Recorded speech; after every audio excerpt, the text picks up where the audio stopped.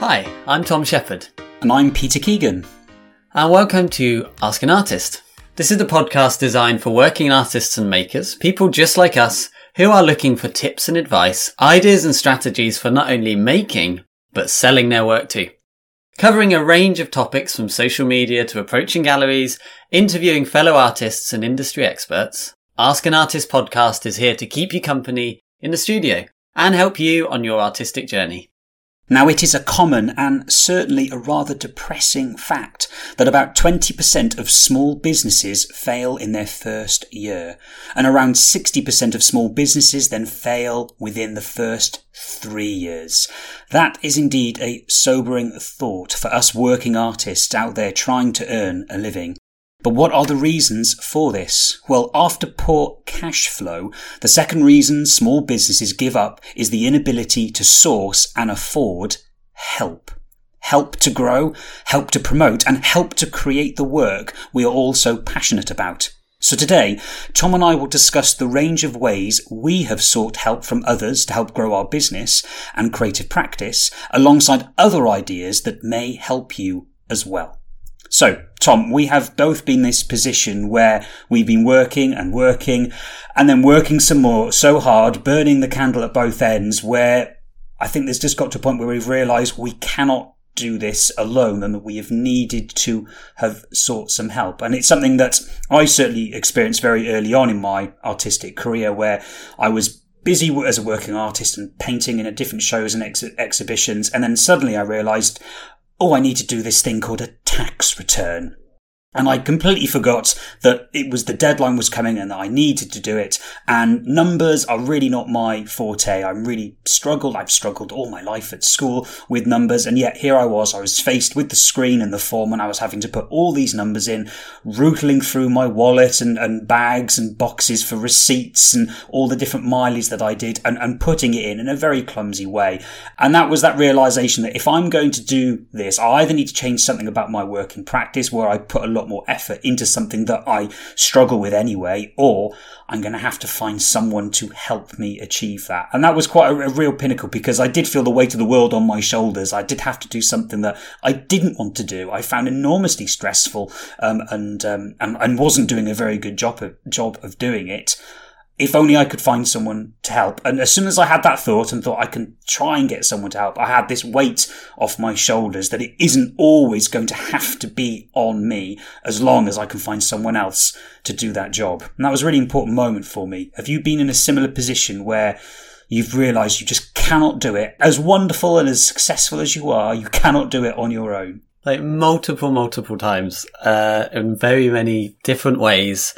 But to take away the thing that most resonates with me there is that feeling of a weight being lifted off your shoulders when you find someone else to do something for you. A couple of examples quickly come to mind. Like, if listeners don't know, I started off my career painting on guitars, and those guitars needed to be finished to a high standard with a lacquer that needed to be sprayed and mixed and fumigated and then polished and all this sorts of stuff. And I took so much time and stress because I knew the product needed to be a high quality, and it was horrible. It almost made me stop the business completely. I was just like, I can't do this. It's taking so much of my time. It's a horrible job and it's still not coming out as I want it. And then it seemed so simple. I just thought, I just find someone who sprays guitars for a living and get them to do it. And that little switch of mindset to just get someone else to do it, the quality was instantly better. I could charge more for my work. I had probably 60% more time immediately, and my stress levels, the most important thing I think with this, above all else, is your stress levels. High levels of stress for a long period of time are not going to do you any good. And I've gone through periods of my life, through my business, where I've been working too hard, candle at both ends, very stressed, and it makes you ill.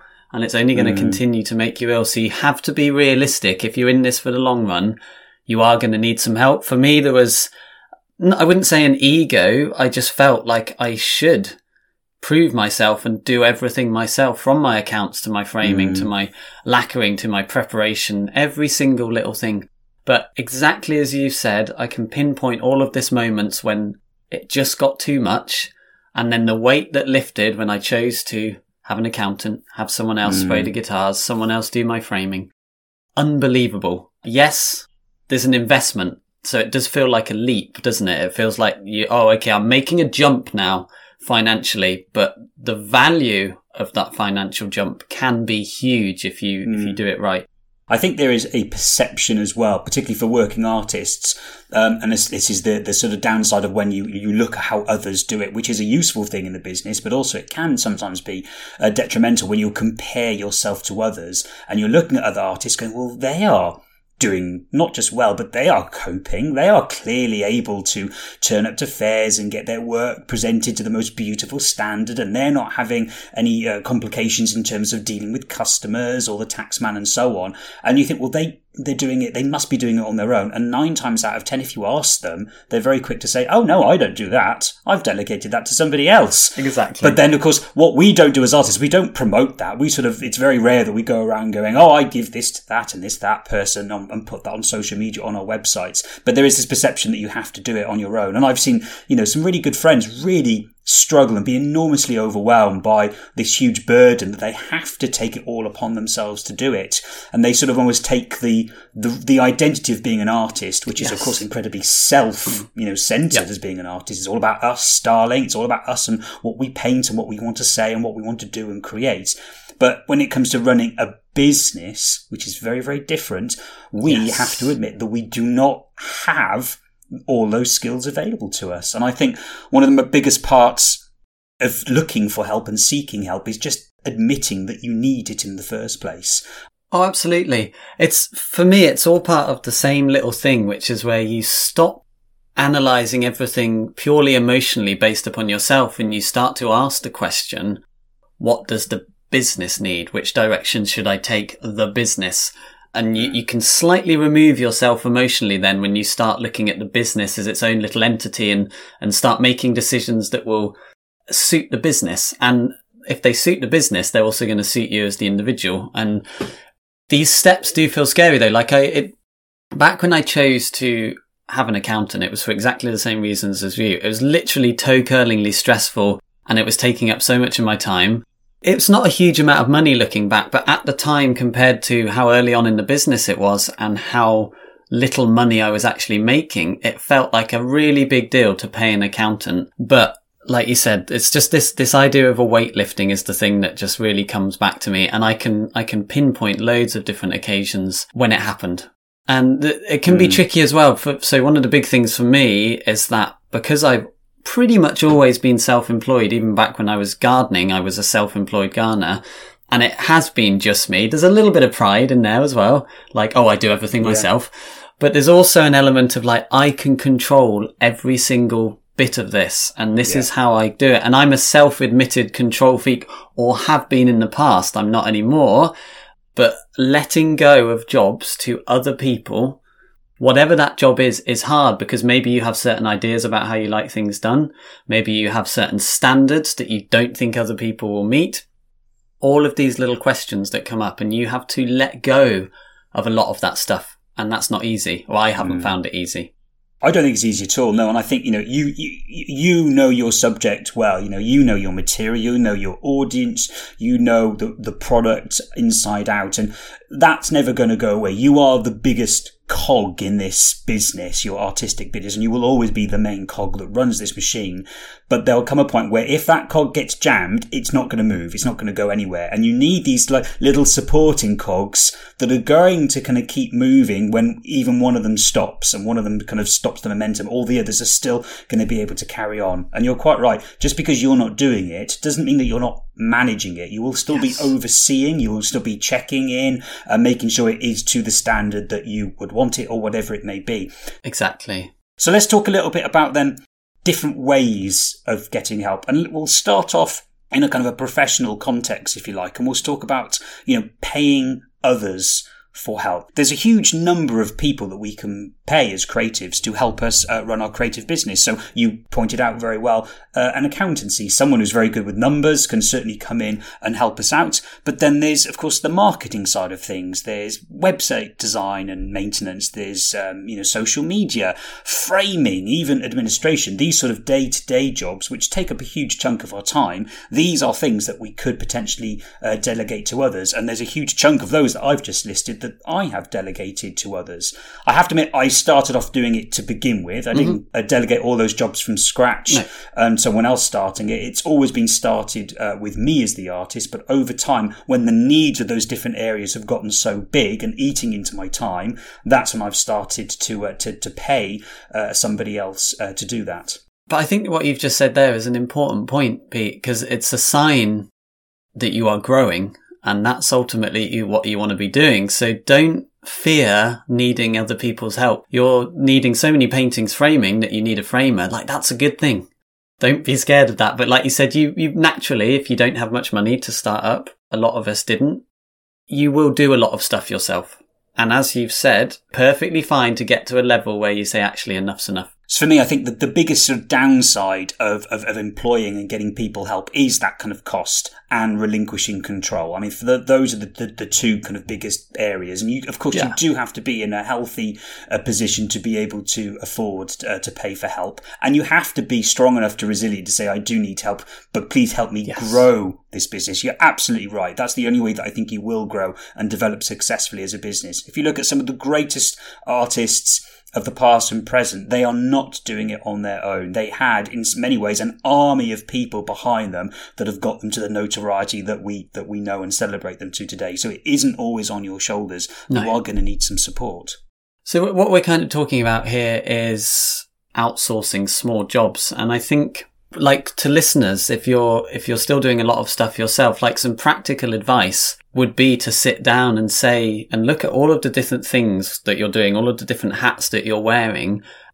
Even if you don't plan to immediately, say, actually, where could I start outsourcing some stuff? Start investigating how much that would cost. Start thinking about how much time that would save you and how much that time is valued by you. How much more money might you be able to make because you could do more painting because you've outsourced like 4 hours a week to someone else. You know, practical advice, sit down, look at all the stuff you're doing. What could you outsource? And just start gently. You don't have to outsource everything at once. You don't have to start paying someone huge amounts of money. Maybe just find a framer and get them to do a few frames, see how the relationship goes. You know, this doesn't have to be a huge leap straight away for every possible outsourcing thing. I love the idea of writing down a list of, here's all the duties that I do as an artist. You know, your job description for all the different jobs and points. And there'll be inevitably a chunk of them that you will enjoy. You may love going to art fairs and festivals. You may love making plinths and frames and cases to present work. You may love the financial side and you've got a head for numbers and you may really get for that. Yeah. But then there'll be others that won't be. You may have weaknesses in like in my case, numbers. You may be a shrinking violet where you just find talking to people and getting yourself out there a very, very difficult, uncomfortable, unpleasant experience, and it's not selling you to your best of abilities. And I think by identifying where your strengths are within the business and then indeed your weaknesses, of course, that's going to naturally push you in the direction of where you can seek help. Absolutely. There's two different types of sort of seeking help financially, and there's working with kind of one-off contractors, someone else that can come in very quickly and take the load off. And what's really good about these is, of course, you don't relinquish too much control. They come in, they support you, they lift you up, they kind of get you out of a hole, and that's it. The slight downside of working with particularly professional contractors is that what you're not in control with is the services they offer. Some might be very structured and linear. They only offer this service, but they don't offer that. And that may not always fit in with exactly your unique identity and the unique offering as an artist, number one. And also that they are in complete control of their pricing. It's not like you can set, this is what I'm going to pay you. It's like, sorry, if you want this service to fix your website, or if you want to become more SEO and more visible on Google, that's great, but it's going to cost this. And that is sort of the little bit that's out of your control.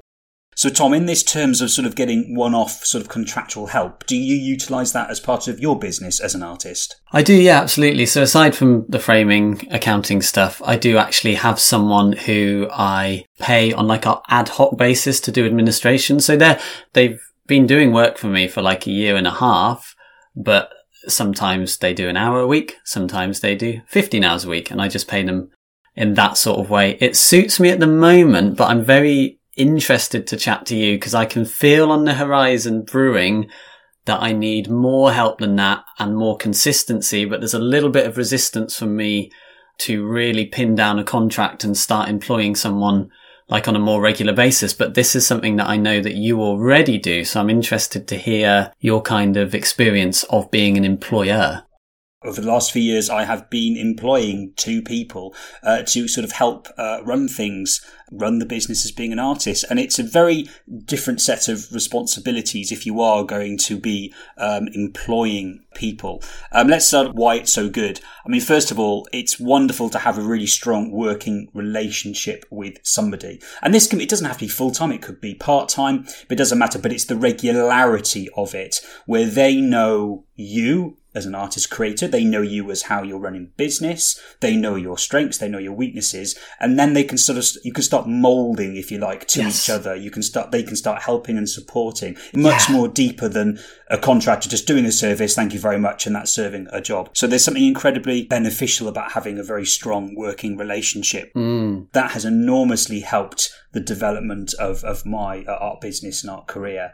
And the fact that utilising the skills of my employees as well, knowing where they work very, very well in terms of customer service and accountancy and website and so on, that has really allowed me to step back because I have complete peace of mind that they are doing a job way better than I could, but I'm still involved. I can still catch up with them on a weekly basis, see what they're doing. They're checking in with me. Is this the sort of thing that we like? And I'm still the captain of the ship, but I'm not down there, doing all the bits and bobs to make the ship run. Knowing you guys and what we'll call like your team, it's really, really wonderful watching you guys all work as a team. And I'm like, I can hugely see the benefit of that. That's what I want for my own business at some point fairly soon, even if it's just one other person. That it's also a bit of an emotional network and support network, isn't it? That kind of thing. I think the biggest thing for me though, and maybe you can speak to this, Pete, with your experience, is that going from kind of paying someone on an ad hoc basis, something that I can kind of say, actually, this isn't working any longer for me, or it's not working for you, or actually there's no hours for the next 4 months. What we're talking about here is employing someone, and you are making a commitment to that person. And suddenly the financial element of the business is that someone else is going to be either fully or at least largely dependent on the income of your business. And that, for me, with what we're talking about, that's the resistance and the leap that I'm having a little bit of fear about, is that suddenly there's a need to hit a certain amount of income because I need to pay someone at the end of the month or every 2 weeks or whatever. That to me feels scary. It is right to feel scary because it is a huge decision, and it's a huge decision in 2 ways. Number one, you have to look at the business, and will the business be able to afford it? In its very basic, let's just say it's just 2-3 hours a week, but it's regular 2-3 hours a week. Can it afford that? And if it can afford it on that very start off point, then that's fantastic. You have to look that when this person then joins your team, they're going to add to that. And what they'll add is hopefully your business generating more income, and you can either pocket that income or you can invest that by giving your staff more time.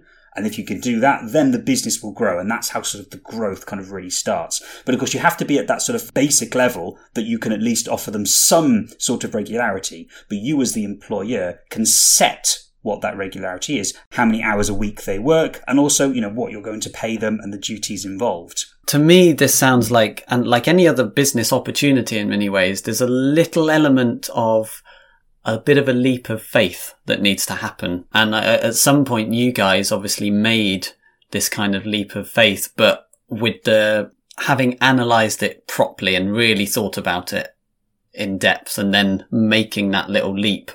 Once you made the leap, did you notice like an immediate kind of benefit to having someone else on the team? Yes, and it was partly to do with the support. I felt supported. I didn't feel like I was on my own or in a team of 2. Having, a third or fourth person involved, suddenly the load could be spread.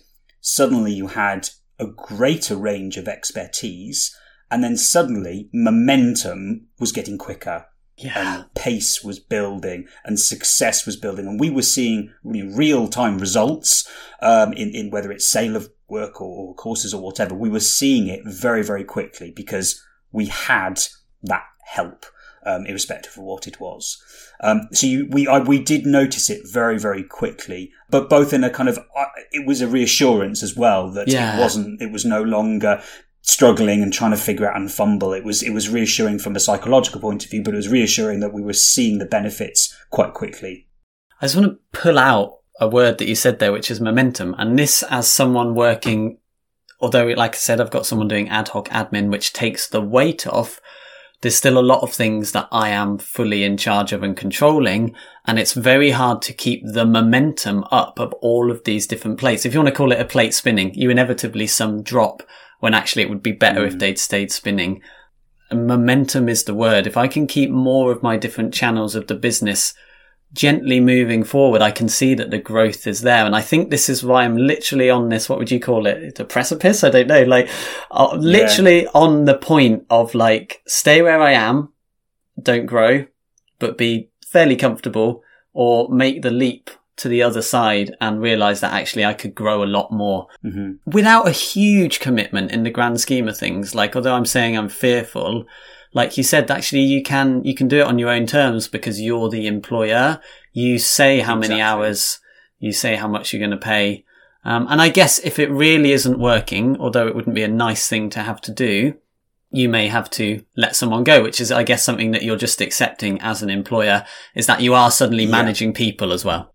That's right. I mean, if you are going down the employment route, you have to ask yourself, can you be a boss? Because if you are going to be a boss, if you are going to be an employer, you do have a duty of care to the people in your employment. And that really does come first. So you have to be, aware of their needs. You have to be aware of when things work. It's wonderful, but things can also go the other way. So sometimes your staff may be, sick. You have to think about what happens if they're not fulfilling the duties as you'd expect. How would you go about either supporting them or then taking further action if you need to let them go of their job? You also have to be aware that, we know in the art world it can be a precarious situation where, some months or years you're doing very well financially, and other times things go very, very quiet. You have to think about what happens if suddenly you cannot afford this person anymore. You may have to make this person redundant, or would you reduce their hours? So having things like a contract, you have to have a contract. This is a legal thing. You have to have a contract in terms of what the duties, what's expected of the employee, and then things like hours and so on. There are other things you need to be aware of as well. Things like employee liability insurance. You have to be aware of that. You have to be aware of course, the health and safety. If they're working in your environment and studio, you might be happy tripping over easels and clumps of clay and furnaces if you're making metalwork. But of course, if you've got someone else there that can easily hurt themselves, you have that duty of care to look after them. And you have to ask yourself, are you going to be a good employer? Are you going to be good for them? Because of course, when we work in a job, we want to gain something. There's something quite exciting about working with an artist. They may have an interest in art, usually, and there will be something that they may want to get out of it. Are they going to be trained in new areas? Might they be an artist sort of in the wings that are looking to gain some skills and experience? So it is a sort of a reciprocal thing sometimes. What can you offer them? Are you going to be a good boss to them and be very open and sharing? Or do you just want to get on with the job and not particularly bother you so you can get off and get away and go and paint? You have to kind of be aware of that. Are you going to be more of an Alan Sugar a way where you're just going to fire people left, right and centre when they don't do what you're going to do? Or are you going to be much more inclusive and see this as a long-term relationship? Because I think for me, if you are a good boss, and you can pick apart what good means, but if you're a good boss, what you'll get back is you'll get loyalty from those that work with you, and then consequently they will work hard and they will want you to succeed. And it's beneficial because if you're succeeding, then it's going to naturally come back to them as well. Absolutely. I really love that, Pete. I'd never really thought about it in quite that sort of way where actually, yes, you're a team, but this really is going to be a working relationship, and it could be an amazing working relationship. And I think the way you've just explained it there has definitely sold me. Well, I think that's a good time to pause for the moment and to brush up on some of our favourite art materials. Hunting out a few quality brushes is key to not only our success as watercolourists, but more importantly, our enjoyment of the medium. As an oil painter, I was a huge fan of Rosemary & Co brushes, and when I found out they made synthetic watercolour brushes, I knew I was in for a treat. Synthetic simulations of natural hair have come a long, long way over recent years. Rosemary and her team have spent countless hours perfecting and honing their own synthetic hairs to recreate the feel, the flow, and the character of more traditional brushes, and the results are wonderful. I'll home in on my favourite brushes another time, but my two go-to brush series, the ones I would never leave home without, are the Sienna Faux Squirrel range. Beautifully soft, it holds buckets of water, glides over the page, but it also comes to a refined and delicate point when needed. And the Red Dot series, Rosemary & Co.'s answer to Synthetic Sable, with all of the wonderful lively properties of the real thing.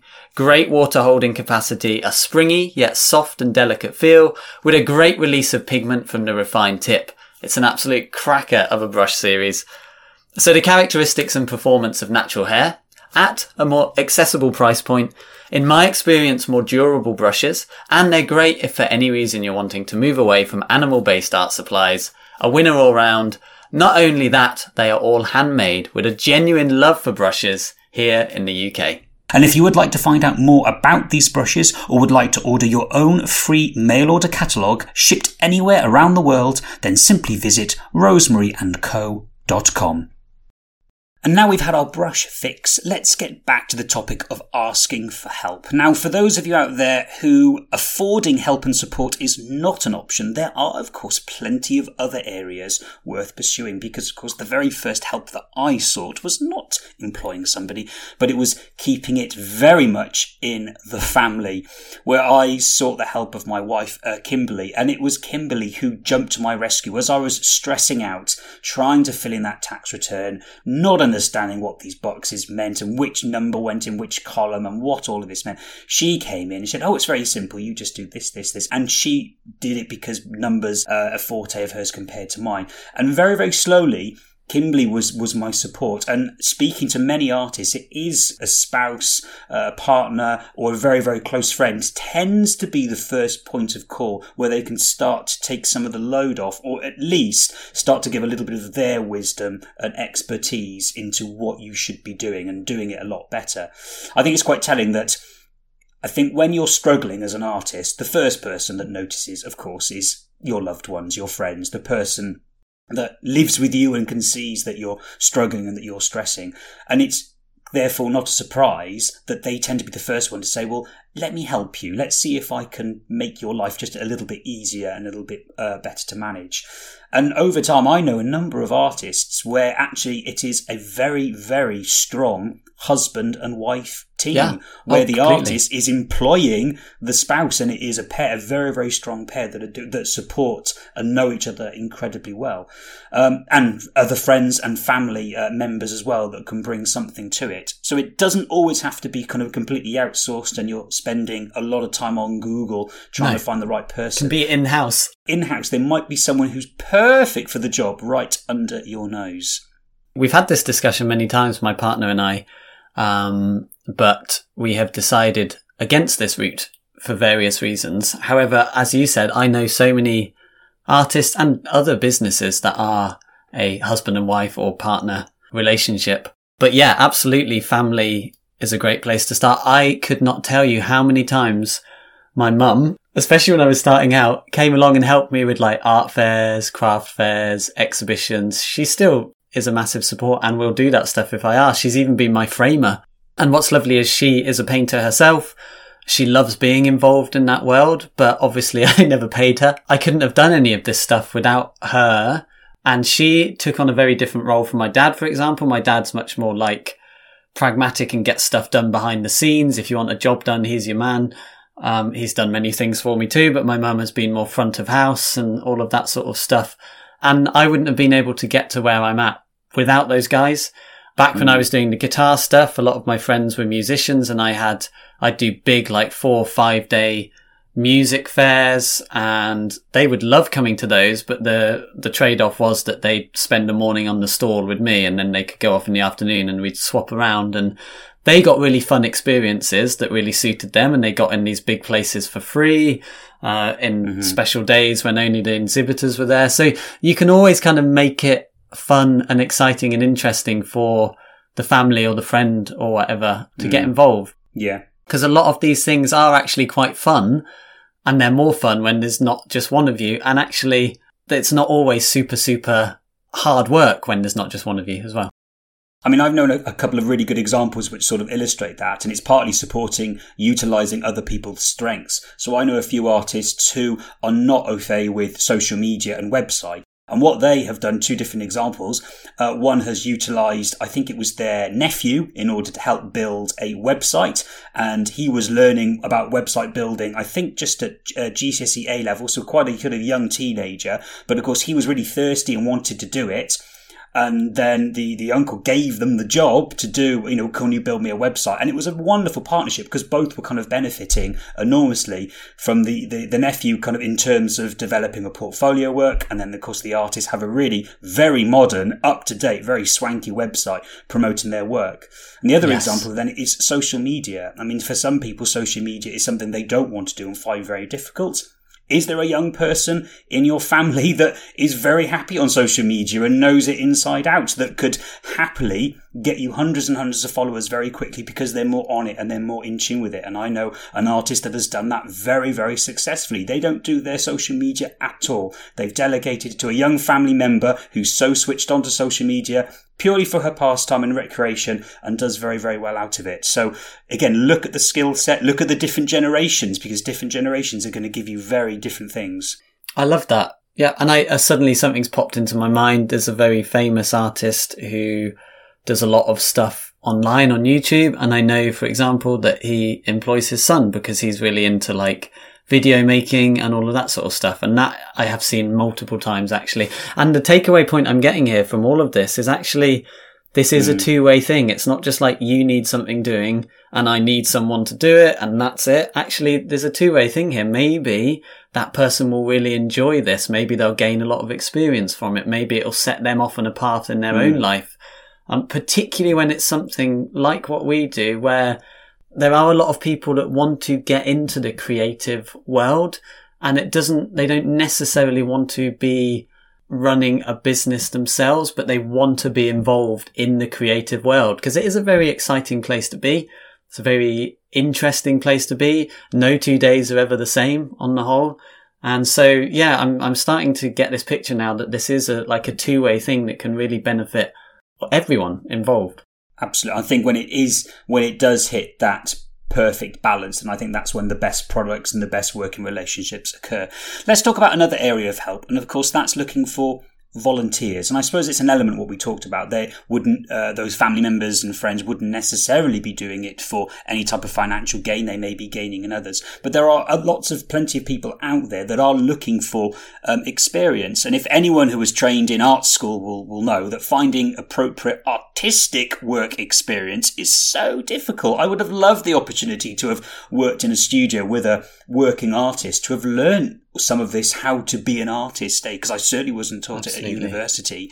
So, if you could offer some sort of experience, whether it's paid or whether it's free or otherwise, for a willing student or someone, a budding, emerging artist who wants to know more about what the art world really is, could they help in some way? Now, I've had different work experience students over the last few years. I've had 3 different examples with a range of successes. Some have been very successful. Some have been in and they've just stayed for a few days, and that's fine. But it's really important for them to get a taster, a bit of a reality. This is what it's like.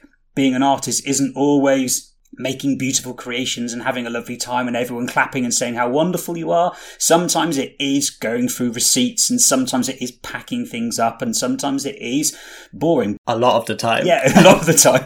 I think that's the reality that you could offer someone who would be looking. So what could you offer? Look for those volunteers, because I think there's a lot more out there than I think we realise. And I love that as well, Pete. I've not really honestly given much consideration to that before, but I like that because we then, as we've spoken about this before, for is you become part of a bit more, maybe this is slightly over romanticizing it, but you become part of this kind of lineage where you're a little bit further on in your career. If it's someone who wants to be in the art world, come out of art school, whatever, like it's almost like you're kind of bringing them up into it a little bit and showing them how it's done, because we're a little bit further along in our journey. And I think that's a really nice approach too. One thing I quickly want to say is when I put an advert out to find someone to do my admin, I got a lot of people who were very young, just come out of art school, who desperately wanted the work. It wasn't the right thing for what I wanted. However, I can see that there are a lot of people there that really want that. So I think that's a really, really interesting point.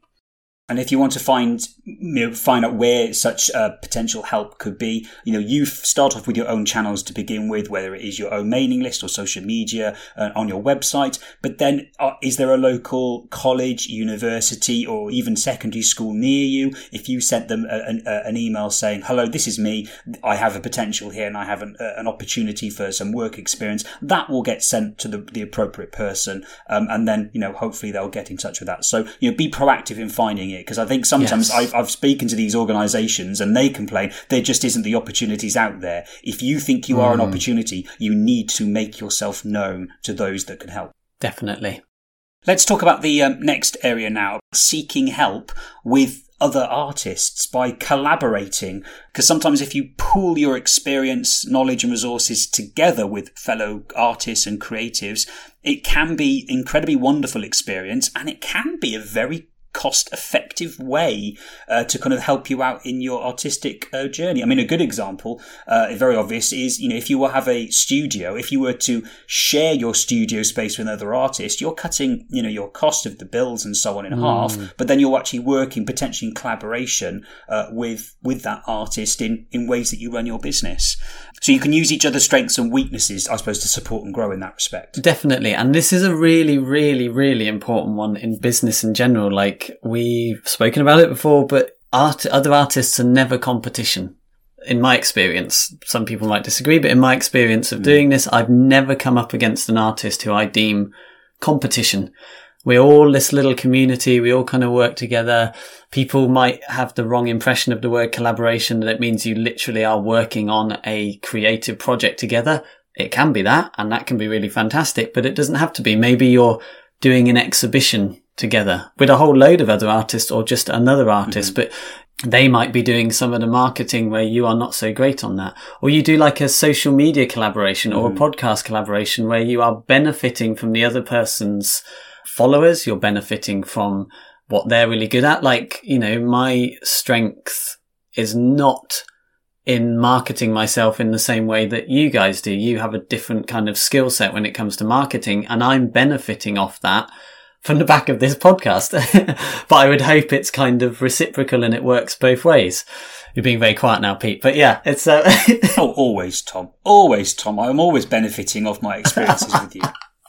But yeah, absolutely. It's such an important thing. There's so many different ways you can collaborate with other artists and benefit from that relationship. Yeah. Well, I mean, there's a few examples that come to mind. I know a great team, and they are ceramic artists, and they are two individual artists. They each have their own very unique, distinct style and way they use the clay and where they glaze, but they fire and they glaze together. They kind of work all that together. Now, of course, the costs in running a kiln and then the glaze and so on is incredibly expensive, getting more expensive with the cost of fuel at the moment. And they've been working collaboratively together just in that sense for a long time. So, of course, they've instantly cut that. But then, of course, they're naturally working together by saying, well, I went to this fair the other day and I'm dealing with this gallery. And they're like, oh, would you put me in touch with that one? And it's great that they're working incredibly strongly.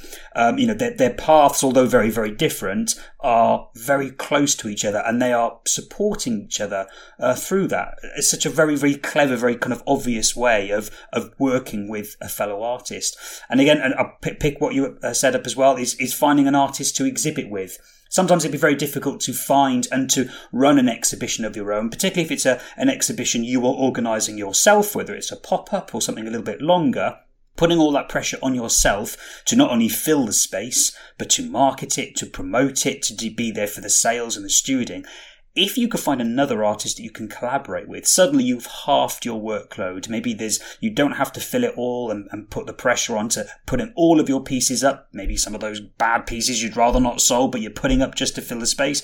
Suddenly you've got another artist that can support you, and you're both going to benefit each other enormously. So it's about kind of working very cleverly and identifying how another artist can support you, but likewise how you could support them as well. Absolutely. And I could give endless examples, but I can definitely say that working with other artists has been a crucial part of my business, as we're seeing right here many times. But I think also something we've spoken about a lot in the podcast is that business doesn't always have to be this very straight-laced, very logical thing. Like, you can be creative in the way that you run your business. And this is another example of it. Be creative in the way that you find help. And then lastly, I think it's important to use and identify your local business support network. Now, it's that word business. Yes, you're an artist. Of course, you're a creative, but if you're taking this seriously, you are a business. And there is so much business support out there. There'll be training opportunities, there'll be funding, there'll be grants that are available to you. Not because you're an artist, it's because you are running a business. So look out for business networks, look out for your local, regional, county hubs. There'll be all sorts of stuff, irrespective of where you are around the globe, that are there to support small emerging businesses, which is what most artists, not all, but most working artists tend to fit in. So don't neglect that side of things. It isn't all about utilising arty-farty people. It's actually utilising people who are working in the business world that want you to thrive. I think that's great, Pete, because you have slapped me in the face with that information and made me realise that I have never thought about it like that, but I'm immediately going to. I think I do know a few artists who would say that they are more of a business person than they are an artist, and they go to business seminars and they connect with other business owners. And actually what you've said there has just triggered something in my mind, so thanks for that. I have benefited enormously from working and thinking of seeking business help, both financially in terms of funding and both marketing opportunities. And I have sold to other businesses and organisations who want to work with an artist, because never undervalue the specialness of you as a creative individual. You're an artist. You're a magical, creative, wonderful specimen and being that most people go look and go, wow, as a real life living artist, you are very unique. That's your USP, your unique selling point as what your business is. You are an artist. We will inevitably come to a point in any professional artist's career where an artist will hit their head on the ceiling and will need to seek the help of others to grow and develop. From practical jobs such as doing that tax return to a more open form of support like gaining the advice and thoughts from your local artistic community or business community, seeking help is a sign of strength and not a weakness. Asking for help clears space for you and frees your time and energy to create and make more art. Oh, wouldn't that be nice? Sounds fantastic. Thanks for listening, guys. And thank you so much also for all of your reviews and your ratings, both on the website and on Apple Podcasts. They really do help keep the podcast visible and afloat and free for everyone. And finally, you can catch up with everything that we've discussed during this episode and all the other episodes in the past at our dedicated website, askanartistpodcast.com.